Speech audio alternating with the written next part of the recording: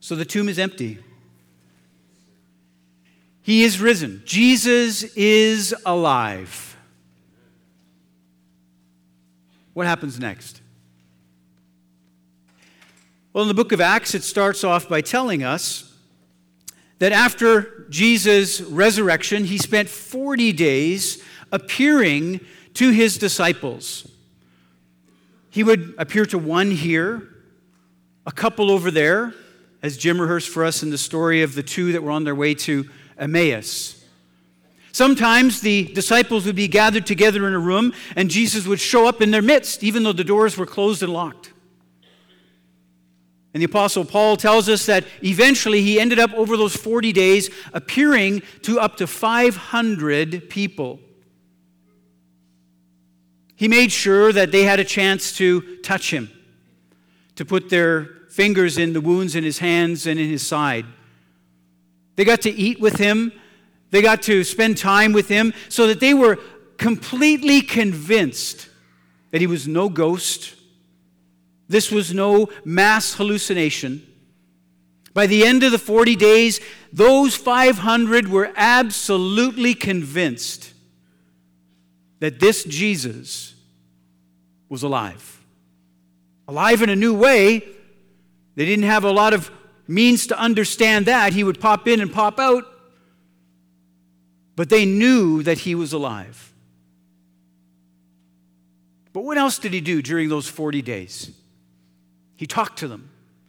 He talked to them over and over and over again about this thing called the kingdom of God.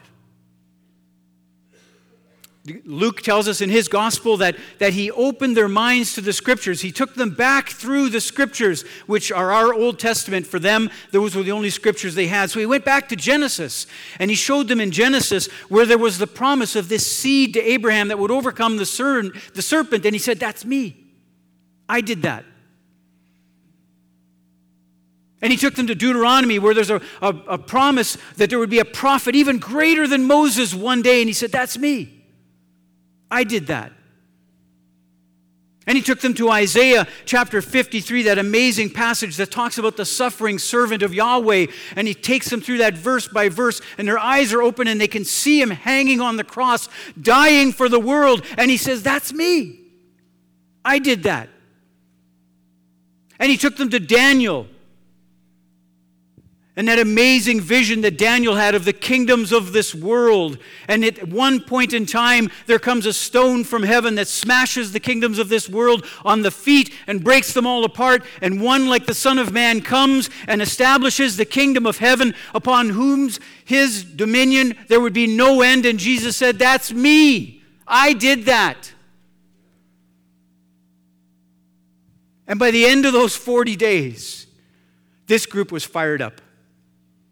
They were fired up. They realized that this Jesus, the Son of God, had accomplished everything that the Old Testament had promised and prophesied. Messiah had come. The reign of God had begun. The kingdom of heaven was now on earth, and they were ready to go.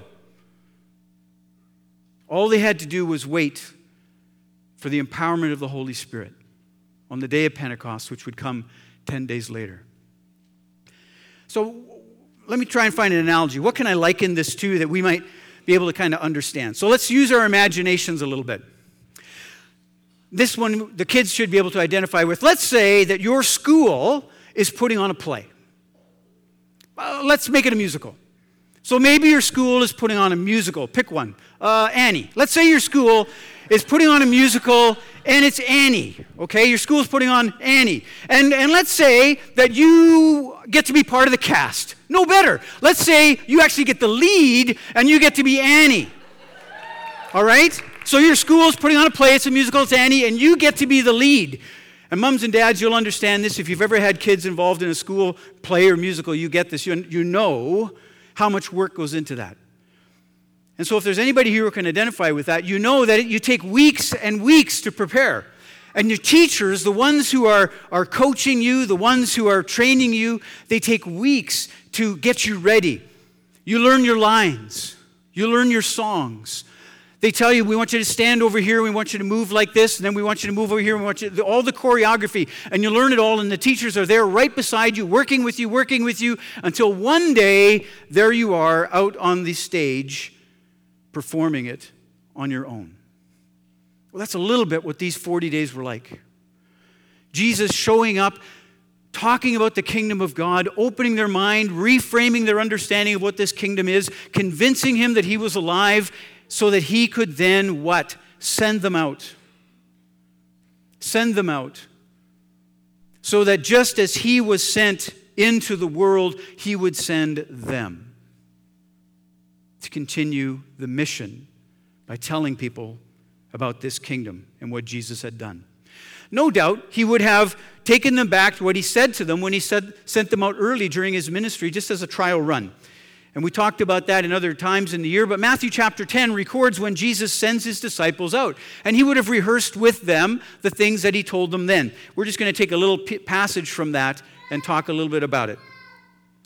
So in Matthew chapter 10, verses 24 to 31, it says this: "The student is not above their teacher, nor the servant above his master.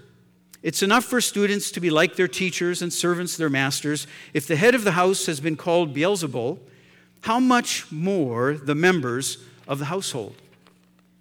So don't be afraid of them. For there is nothing concealed that will not be disclosed, or hidden that will not be made known. What I tell you in the dark, speak in the daylight. What is whispered in your ear, proclaim from the roofs.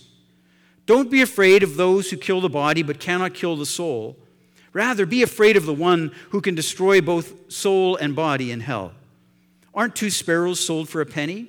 Yet not one of them will fall to the ground outside of your Father's care. And even the very hairs of your head are all numbered. So don't be afraid. You are worth more than many sparrows." Now, did you catch what he said? 3 times in that passage, he tells them not to be afraid. Afraid of what? Afraid of what? Well, he's preparing them to send them out, and he's told them point blank. He says, look, if you see how they've treated me, be prepared, because there's bound to be some obstacles. There's bound to be some resistance. There's bound to be some challenges. There's bound to be some name-calling. There's bound to be some opposition. Because I am sending you out into a world where there is a lion waiting to devour you.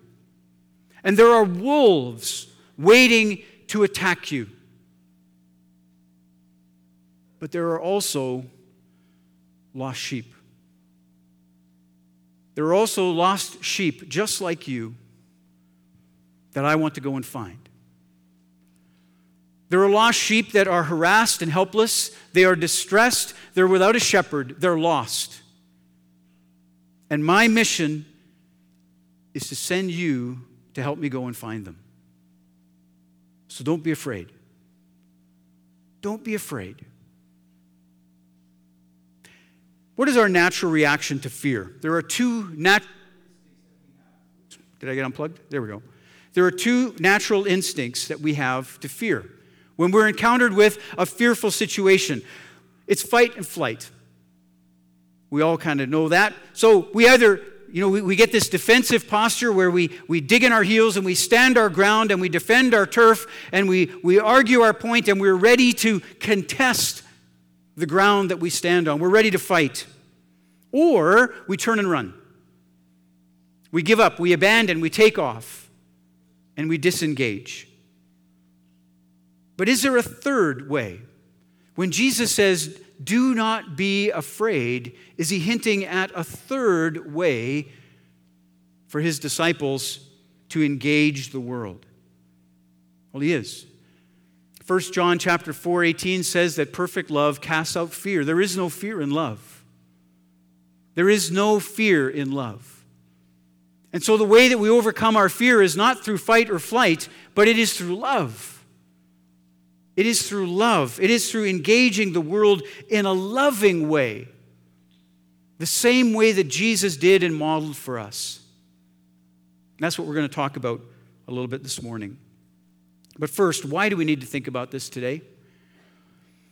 Why is this a topic that you and I need to spend some time thinking about today? And that's largely because we live in a world where evangelical Christians have an image problem.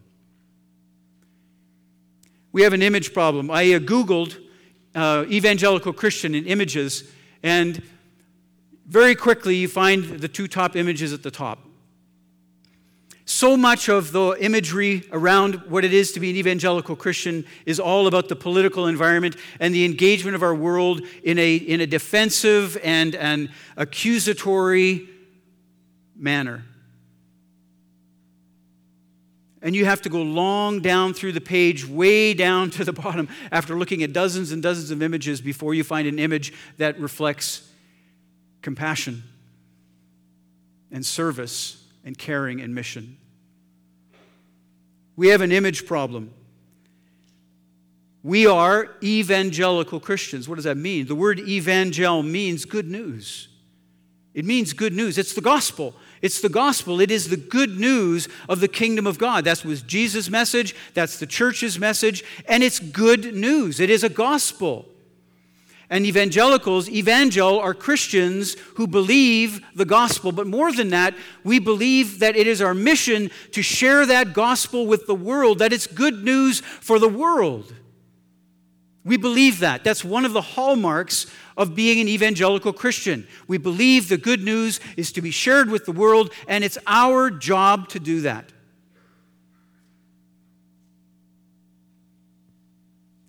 We don't want to give up what it means to be evangelical. But we have a serious image problem with that in our world today. There's a conflict going on between our world and the church and Christians, and especially evangelical Christians. Because too many of us as evangelical Christians are not engaging the world the right way. Or we're not engaging the world at all. But either one is a failure for the church. Brian Stiller, who I had the privilege of meeting a number of times, was the leader of the Evangelical Fellowship of Canada for many years, and also the president of Tyndale University College and Seminary for a bunch more years after that. And more recently, he's been a worldwide ambassador for the Worldwide Evangelical Fellowship. A number of years ago, he wrote a book called Christ and Caesar, Christians in the Public Sphere. And it was all about how, from his experience, all of these experiences he's had, how should we as Christians, and especially evangelical Christians, how should we engage the public world? The world where we go to school, the world where we work, the world where we live, the world where we shop. How should we engage it?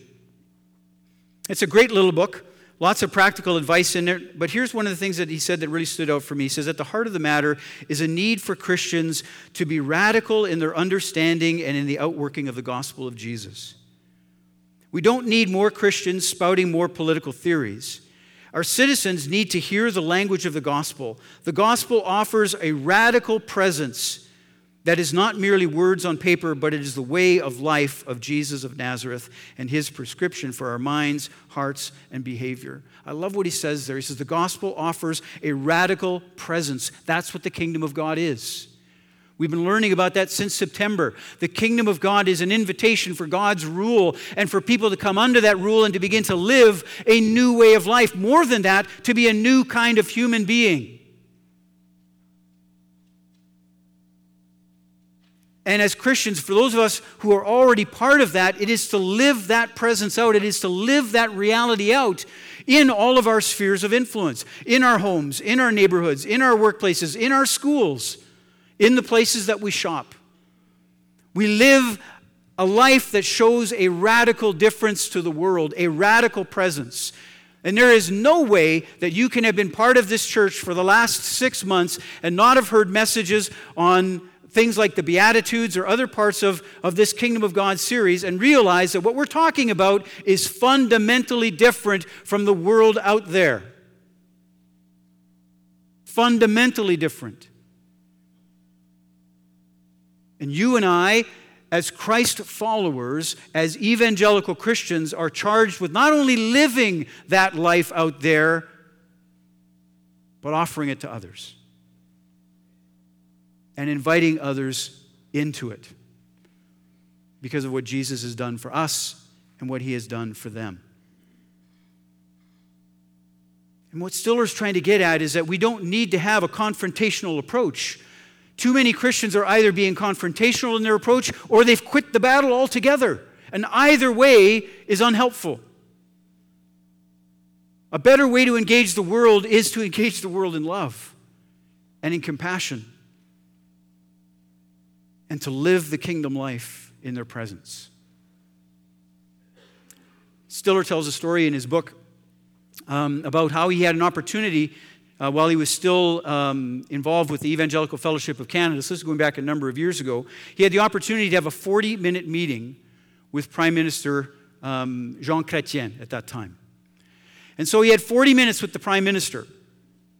So he and his team put together an agenda and a plan. What were they going to talk to the Prime Minister about? What did they need to tell the Prime Minister about? And so they had all of these concerns and issues that the evangelical community had on their minds, and they had prepped Brian, and they said, okay, when you get in there, you do this. We want you to tell them about this, get them to do something about that, show them what our issues are. Show them what our issues are.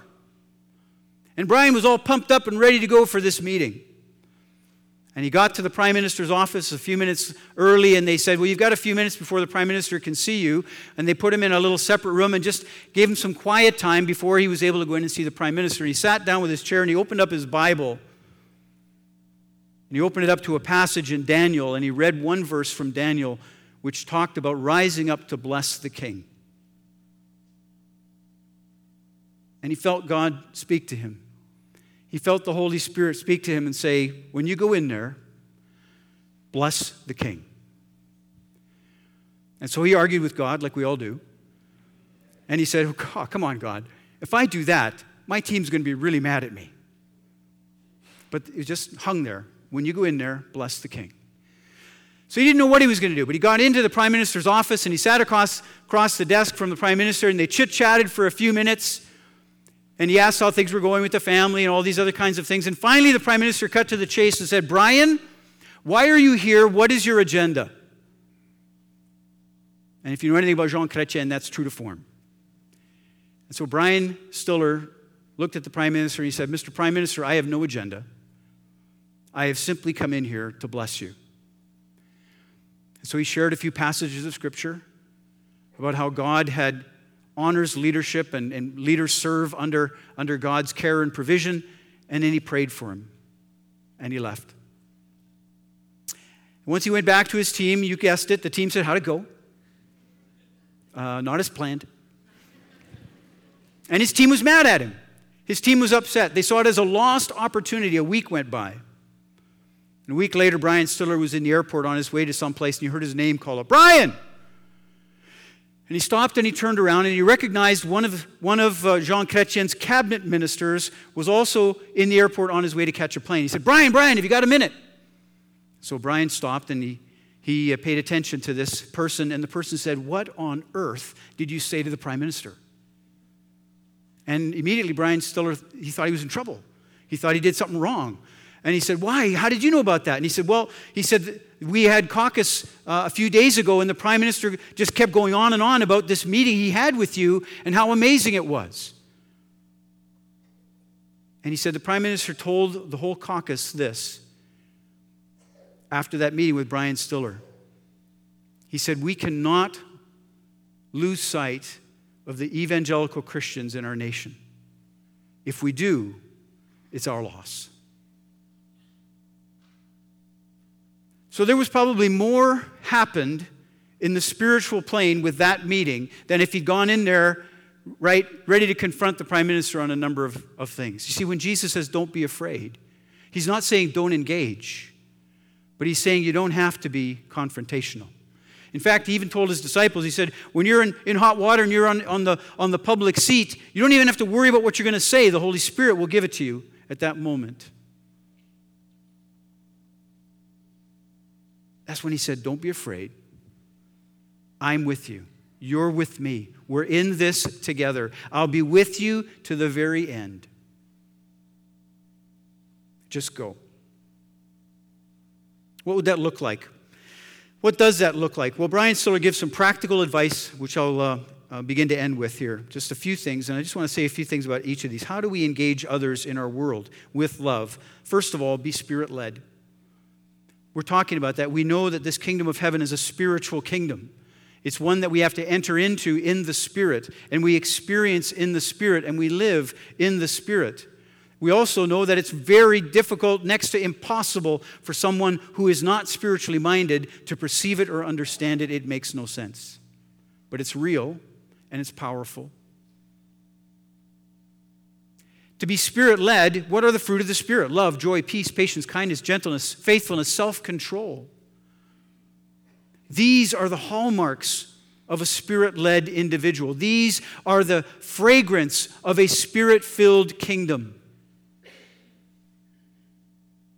Love we get, joy we get. That word for patience is an amazing word. We lose it in our English New Testaments. The King James calls it long-suffering, and it's a very powerful word. It means to bear up without retaliation. To bear up under without retaliation. That word, long-suffering. And that's part of the approach that Brian Stiller is saying to us. We need to have a Spirit-filled approach, the fruit of the Spirit. When we think of our neighbors, when we think of our coworkers, when we think of those that we go to school with or university with, how do we think about them? Do we think about them with the mind of God? And do we think about them with the fruit of the Holy Spirit? Love, joy, peace, patience, kindness, gentleness, meekness, faithfulness, self-control. They're not enemies to be won over. They are lost sheep to be found. Distressed and harassed, even though they don't even know it. When we take antibiotics, for example, for a fever, you don't take the whole dose. You don't take 10 days' worth in one shot, right? In fact, they tell you they don't do that. They say take it and even after you feel better, you still have to finish the whole course, they say, to make sure that you get the full effect of antibiotics. That's what it's like to be an influence in our workplaces and in our schools and in our neighborhoods, is to take the long approach, play the long game. There's a rabbinical story that's told about Abraham, and it goes like this. Abraham was sitting outside of his tent one evening when a man came out of the dust of the desert. He was an elderly man, quite old, and he moved towards Abraham's tent. And as soon as Abraham saw him, he got up and he went to him and he welcomed him and he said, "Please come in and stay, come in and stay." And so the man came in. Once the man was in Abraham's tent, Abraham ordered that food be prepared so that he could be fed, and he got a basin and a towel and he filled it with water and he washed the dust of the day off of the man's feet and made him feel welcomed and at home. The feast was brought before Abraham and his guest, and the man just dove in and began to eat ravenously. And Abraham stopped and said, "Friend, do you not pray before you eat? Do you not worship God?" And the man said, "I have no God. I worship nothing." Abraham got angry. And he got up and he grabbed the man by the shoulders and he shook him and he tossed him outside of his tent and he said, "You heathen, get out of here." And later that night, the Lord came to Abraham and said, "Abraham, where is the stranger I sent to you?" And Abraham said, "Lord, he didn't believe in you, so I threw him out." And the Lord said, "Abraham, I have been patiently waiting for that man for 80 years. Could you not have endured him for one night?" It's a rabbinical story. I'm not saying it's biblical. But there's something to learn in a story like that, isn't there? Because where is the love? People are not missions. People are not projects. People are people that God loved and died for and lives for and has sent his church into the world to find and claim for the kingdom of God. So here's what we're going to do at Forest Brook for the next 40 days. And I'm inviting you to be part of it. We are moving this spring out of Easter into the final stage of our theme on the kingdom of heaven. We said we were going to look at the kingdom of heaven through Matthew's gospel this year, in particular so that we could understand what it is and that we could come to see ourselves as citizens of that kingdom. And I hope that's happening in your life if you've been attending here regularly. I hope you're beginning to experience that. But the third part was to say, when we know that we are part of the kingdom of God, it should change the way we engage our world. And that's what we're going to be exploring over the next few months to the end of the ministry year. And just as Jesus was 40 days with his disciples, we're going to ask and invite you to spend the next 40 days in prayer about the kingdom of God in your areas of influence in your life. When you leave today, you'll be offered a card like this by the ushers when you go out. It's just something to stick on your fridge, something to remind you of this 40-day campaign. And we're going to ask that for 40 days we pray, your kingdom come here in my home, in my family, in my workplace, in my neighborhood, in my school, in my university, in my college. Your kingdom come here as it is in heaven. And we're going to ask you to practice what it means to live the kingdom of heaven in each of those places. And that's all we're asking for 40 days. And let's see what God chooses to do. Let's see how God changes us, changes others, and brings his kingdom further into our world. Today we celebrate Easter. Jesus is alive. And he said, go out there and don't be afraid. Don't be combative. Don't run away. Love. Love. And don't worry, I'm with you. I'm with you to the very end. You're with me. We're in this together. Let's go find some lost sheep, he says. Just as Jesus was sent, he says he sends us. He sends us into this world. There should be no one on earth that is pumped up for the kingdom of God as the Christian. Because Jesus is alive and we know it. Jesus is alive and we know it. And it's our job to show it to the world and tell people why we're such an amazing group of people. Let's pray. Heavenly Father, we are an amazing group of people. Not because of us, but because of you. Because we live in your kingdom now. We are so delighted to call Lord, or Jesus, Lord and Savior and King. And we welcome him in our lives. Lord, I pray that your Holy Spirit would take these words and just encourage us to engage the world around us at every point. Whatever interaction we have with others, would you fill us with your Holy Spirit and with love for the world that you came and you died for, and you now live for, and you have now sent us into as your messengers, as your witnesses, as your church. Kingdom come. Kingdom come. May your kingdom come in Pickering and Points West, and in Ajax, and in Whitby and Points East, and all points all around, as it is in heaven. And send us, Lord. We will go. In your name we pray. Amen.